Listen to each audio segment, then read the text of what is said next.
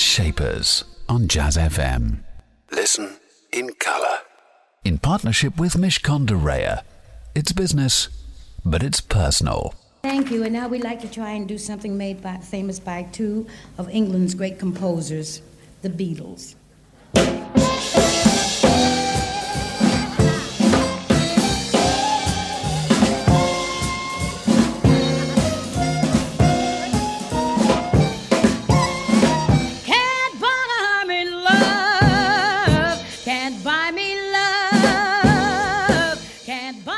A bouncy and upbeat version of the Beatles classic Can't Buy Me Love. That was Ella Fitzgerald. This is Elliot Moss on Jazz FM with Jazz Shapers, the place where you can hear the very best of those people who are shaping the world of jazz, blues and soul, alongside their equivalents in the world of business, a beer moth from the business world, a shaper no less. My shaper today is Giles Andrews. He's the co-founder and executive chairman of Zopa, Europe's largest peer-to-peer lending platform. And if you don't know what a peer-to-peer lending platform is, you will by 10 a.m, I promise. Lots coming up from Giles today. In addition to hearing from Giles, you'll be hearing from our programme partners at Mishcon de Reya. Some words of advice for your business. And on top of all of that, I promise you a punchy and proud mix of music from the shapers of jazz, blues and soul, including Rebecca Ferguson, Albert King, Marlena Shaw, and this from Billy Taylor.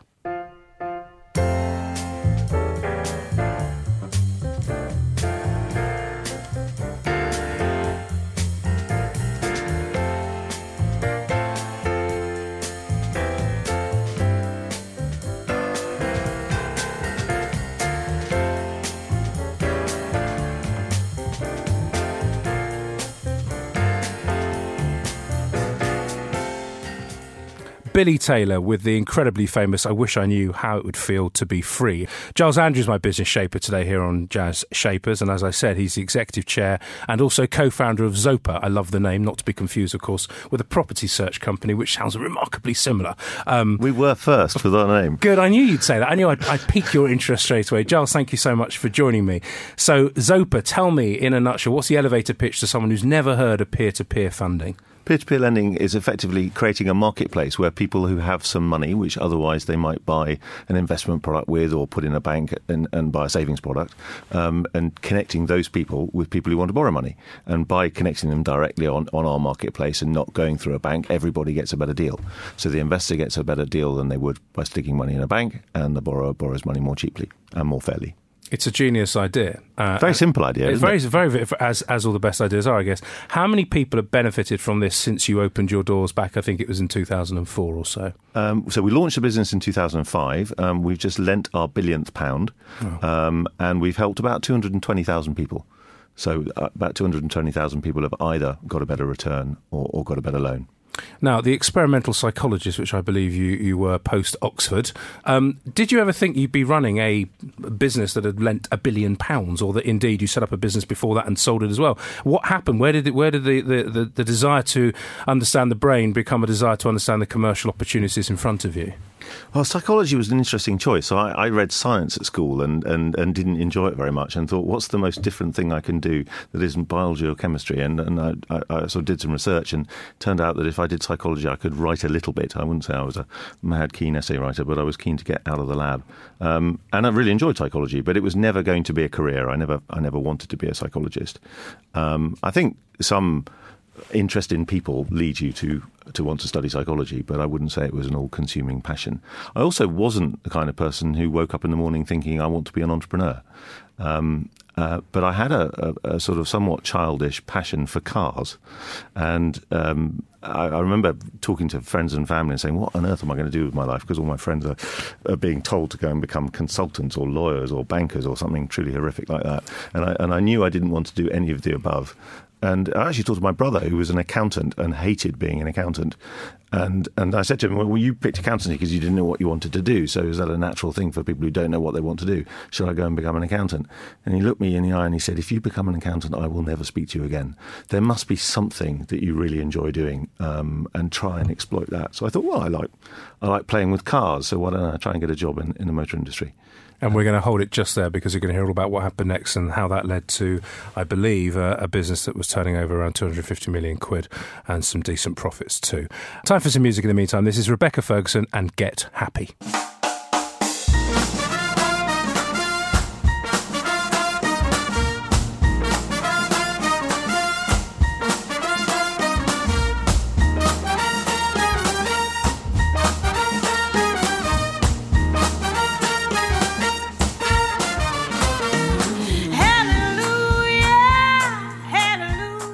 That was Get Happy from Rebecca Ferguson, another cover, and it's been done by loads of people. Frank Sinatra, Billie Holiday, Ella Fitzgerald, you name it, they've done it. A phenomenal song.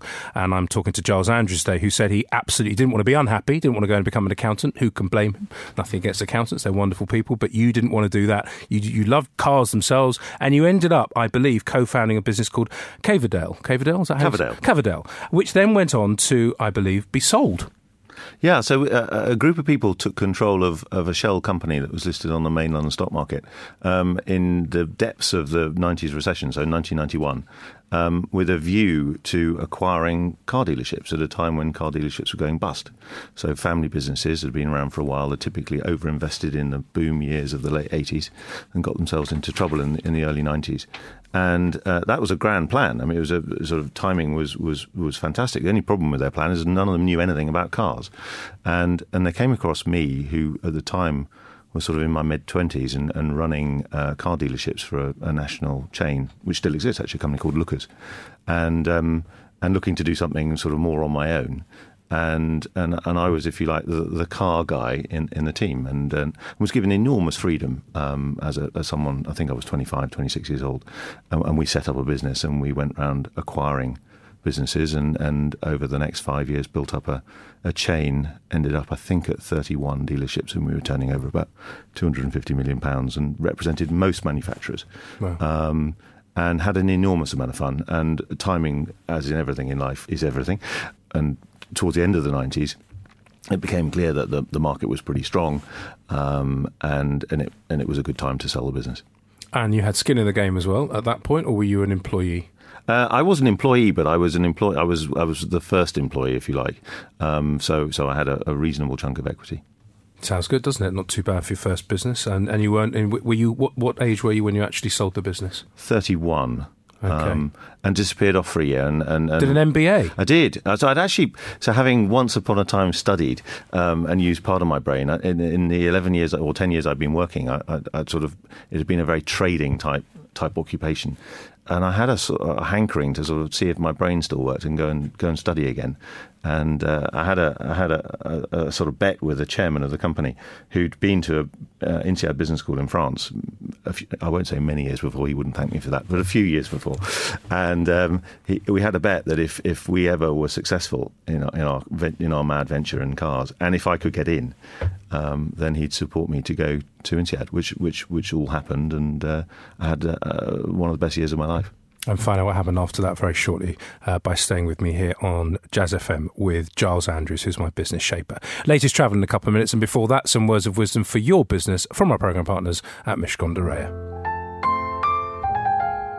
Hello, my name is Andrei Yurkiu. I'm a partner in the competition group here at Mishcon de Reya. What I want to talk to you about today is an issue that very often small businesses forget about, and they think because they are small, then certain rules don't apply. Well, there is a whole body of rules in the UK which have been in place for the last 12 years or so, and they're called competition law. And our friend, the regulator, the Competition and Markets Authority, expect all businesses, large and small, to have a basic understanding of the rules. Now, there are some very, very helpful plain English guidelines on the Competition and Markets Authority website, and they tell you the basics of what you need to know. So simple things like you shouldn't agree with one of your competitors what prices you're both going to charge for your product. Or you shouldn't carve up the market by saying, I'm going to service Fred, you've got to service Jack, and I won't service Jack so long as you don't service Fred's requirements. Simple things like that. And one of the classic mistakes we come across time and time again is smaller businesses saying to us, but we're only tiny, this can't be a problem. Unfortunately, that doesn't normally hold water with the regulator, so you do need to be alive to the rules and what they mean for you. The downside, if you get caught up in any of these investigations, is you're going to spend your time, instead of running the business and trying to make a profit, you'll be having to spend time talking to a regulator who'll be asking you uncomfortable questions. And if you've really got it wrong, then you might face a penalty of several £1,000s, which is the last thing you need when you're starting up your business. Jazz Shapers on Jazz FM, in partnership with Mishcon de Reya.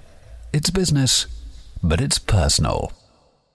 You're listening to Jazz Shapers. Every Saturday morning, I get the chance to talk to someone who's shaping the world of business, an entrepreneur, a co-founder, someone who has gone and done something. If you've missed any of those programs, iTunes is your destination. Put in the words Jazz and Shapers. If you're flying in the future with British Airways, you can even relax and listen to some of the best interviewees on there as well. Or cityam.com if you've missed a couple of others also. Giles Andrews is my business shaper today. He's the executive chair and co-founder of Zopa. They're the peer-to-peer lending platform, and they've just lent, if you were listening earlier, they're just over £1 billion over the last 10 years or so. Amazing stuff. Now, we were at the point where you went to INSEAD, Giles, where you'd sold the business, you had some equity in it, you were a young man. Not that you're not young anymore, but you were even younger then.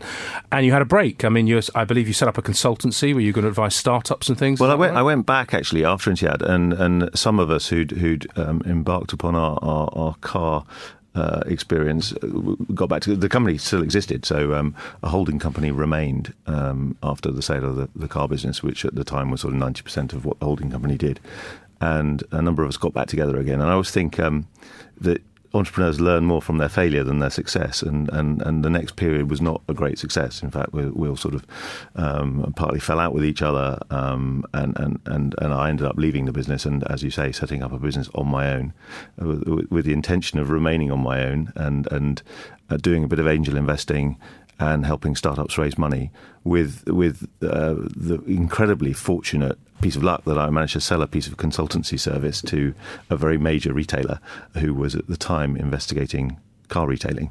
And I persuaded them that I knew more about car retailing than they could hire from McKinsey or BCG or something like that, and sold them a 6-week piece of work that turned into a sort of intermittent 2 or 3 year project, which was fantastic, and met some great people.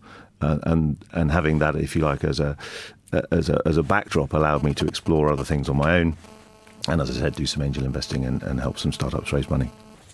And apart from that, obviously you enjoyed that consultancy, but you were looking at a number of businesses. It sounds like, back to the idea of you not being a consultant, not being an accountant, not being a lawyer, and those other things, that probably what you enjoyed the most was being super involved in one thing. And I imagine that one thing, when it came along, it was called Zopa, was something that really kind of got you interested. How did that? Was it a chance meeting with that group of people? So I was looking for a project. You're right. And one of the guys who came up with the original idea of Zopa was a friend of mine called James Alexander, who I'd been to INSEAD with 6 or 7 years before. And he'd been part of a group of people who left the online bank Egg. A group of people led by someone called Richard Duval, and about 10 of them left Egg at the same sort of time, towards the end of 2003, early 2004, and set up what they called an incubation unit, if you like, to explore ideas, predominantly in financial services, because most of them had a background in financial services. And this idea of peer-to-peer, how did it happen? Did they suddenly say, I know what it is, that's what's missing? I mean, that's a very big idea to have. So the youngest guy on the team was a guy called Dave Nicholson, who'd worked in the strategy team at Egg, and he came up with the idea of peer-to-peer lending, and called, amongst other things, eBay for Money in its sort of early iteration. In fact, the working title for the project was Rialto, which is a bridge in Venice linking two market squares. And it was a very, very simple idea, connecting people who had some money who otherwise might invest it with people who'd want to borrow it. And the team, some of the team were really behind this idea, others weren't. So the team was beginning to fracture, and it ended up with 3 people thinking this is something we want to do, and were unclear originally as to how to raise the money to get the business launched. So I got a phone call from my friend James saying, Giles, don't you help startups raise money? Would you like to come and talk to us? Maybe you could give us a hand. And I think we were, everyone was pretty unclear. Is this a business that we could go out and raise angel funding for, a few £1 million, or is it a business that we should try and get backing from a big corporate? That was one of the plans. In fact, the team approached Betfair, which I suppose in some ways was a similar business, and looked to Betfair saying, should the early Zopa partner with someone like Betfair? And actually my suggestion was we should try and raise some venture capital funding for it. So we should sort of build a business plan that was fundable by venture capitalists. And that's what we did. And find out how that happened for them in the first few years. In the meantime, though, bit of music. And this is Mr. Albert King with Born Under a Bad Sign.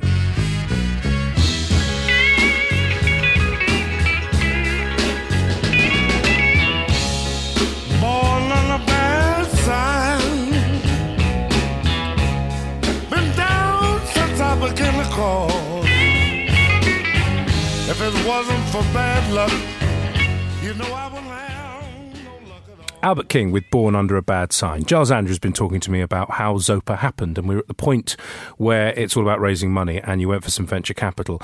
I often get asked the question, well, how does that work? How do you have a credible story that people buy into that then allows them to part with money, hard-earned money, someone's hard-earned money, not your hard-earned money, but someone else's? What would you think, looking back, were the reasons why I think you raised over 35 million quid? And I don't know how... Not all in one go. I was going to imagine not all in one go, but over the period of time that you've done it, tips from the top, Giles, just a couple of things. The do's of raising money, what would they be for you, looking back? So the irony was none of us had ever raised venture capital before that point. So I'd raised money on the public markets in my Caverdale days, but none of us had ever raised venture capital. So we were pretty naive. But now looking back with hindsight at what is it that venture capitalists value in businesses. And the economics of venture capital are such that they need businesses to be extraordinarily successful, one or two of their investments to be extraordinarily successful. So they back big ideas. So you can go and present, and some dispirited people sometimes come to me and say they're failing to raise venture capital. They've got a great idea for a business and they can't get venture capital funding for it. And typically that's because the venture capitalists don't think it could, not will, but couldn't necessarily be big enough. So no matter how good a business it is, it can't make them the sort of 100x return that they want something to make them. So every business that gets venture capital money has to have some chance, might be a very small chance, has to have some chance of being a genuinely big, potentially global business. So they back big ideas. And Zopa was a big idea. So no one had ever done it before. There's a lot of questioning around, if it's such a clever idea, why has no one ever done it before?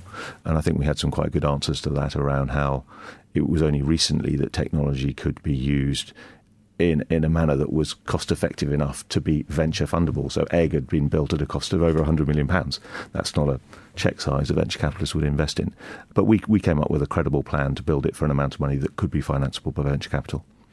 And then just looking forward a little bit, obviously one of the key challenges for a new entrant into an old market is confidence, especially when it's about money. And I know you talked before to various people about one of the hardest things to do was establish confidence. What happens if it all goes wrong? How do you address that fear? How do you get people over the hurdle at the beginning to actually part with their money? So, yeah, you're right. It's all about confidence and trust. And I think one of the overriding characteristics of most of the entrepreneurs you meet, I think, is one of optimism. Certainly is. So we optimistically believe we could build trust in our brand new idea because eBay had persuaded people persuaded people to trust them that you could send a parcel through the post to a total stranger. And even in the days before PayPal, there was some reliance on money coming back again. So we thought, well, what would be different about money? But we recognised it would be hard to build trust. So we thought to ourselves, well, why are banks trusted? And therefore, how can we compete with that? And it was quite clear to us that banks were trusted then, bear in mind we're talking pre-crisis, for being incredibly big, solid institutions with big vaults in the basement and big tower blocks in Canary Wharf. But they weren't necessarily trusted to have the best interests of the customer at heart. And they weren't necessarily trusted for being simple and easy to understand. And they didn't explain themselves very well. They didn't explain how they made money. So we thought, well, we can't compete with tower blocks in Canary Wharf or vaults in the basement. So the one thing we can compete with is transparency and just make it really clear how it works, how we make money, and therefore how our customers can engage with us and how they can get a better deal. I think we thought, perhaps naively and optimistically, that would be enough. And the biggest lesson was in the first couple of years or so of the business. We had this business that genuinely offered people better value, but it was very, very hard to get people to trust us. We'll have our final chat with my guest today. That's Giles Andrews. Plus, we're playing a track from Marlena Shaw. That's after the latest traffic and travel here on Jazz FM. Jazz Shapers on Jazz FM. In partnership with Mishcon de Reya. It's business, but it's personal.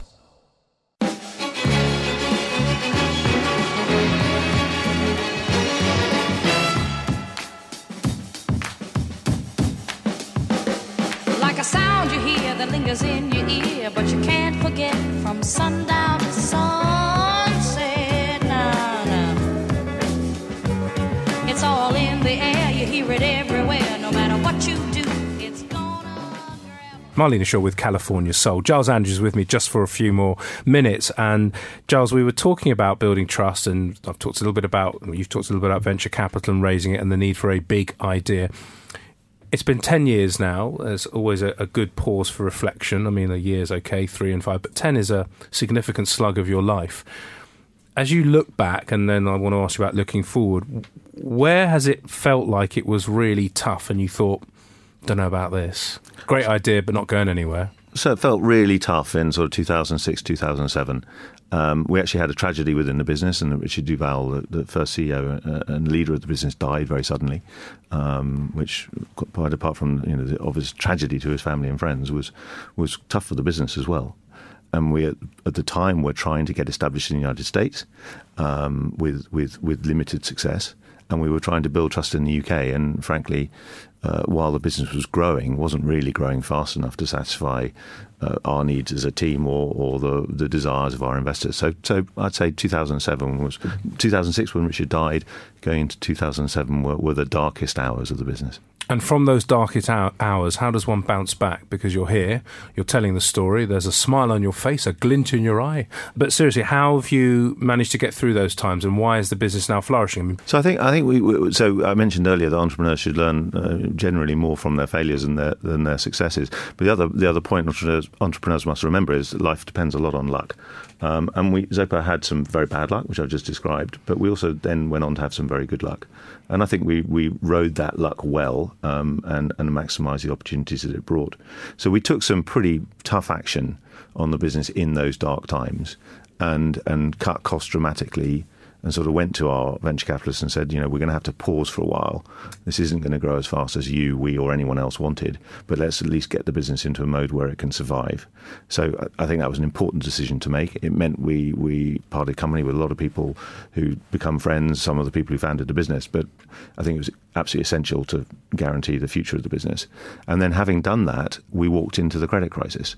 And of course, none of us are clever enough to have foreseen it, but it was enormously helpful. I mean, I say that without trying to sound like I'm gloating at the misfortune of many people, but the crisis was enormously helpful to us. And it was helpful on two dimensions, really. One, that this trust issue we were talking about earlier suddenly became easier because the banks became villains rather than just people. Rather than businesses that people didn't really like, they became businesses that people actively disliked.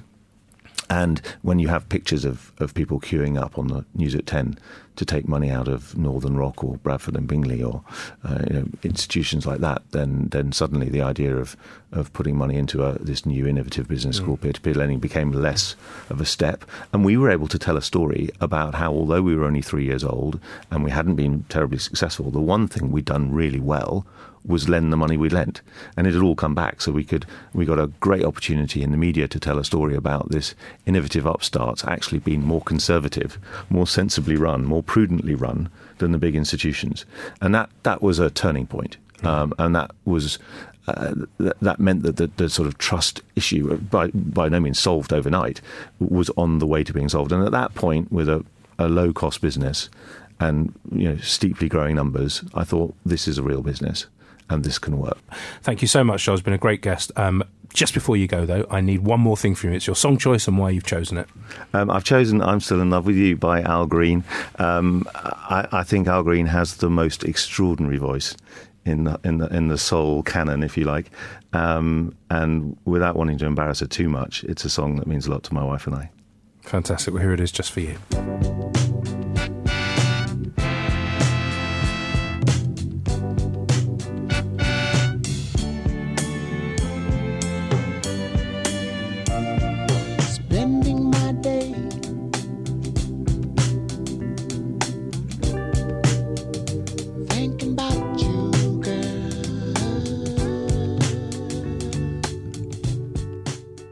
That was Al Green with I'm Still in Love with You, the song choice of my business shaper today, Giles Andrews, one of a small group of people who are genuinely pioneering in the financial services world, someone who fundamentally understood the importance of trust in that business and helped Zopa create exactly that with consumers. And someone who was really humble. He talked a lot about timing. Well, actually, I think it was a lot down to his own ability to lead a business. Really good stuff. Do join me again, same time, same place. That's next Saturday, 9 a.m. for another edition of Jazz Shapers. Meantime, though, stay with us here on Jazz FM because coming up next, it's Nigel Williams. Jazz Shapers on Jazz FM in partnership with Mishcon de Reya. It's business, but it's personal.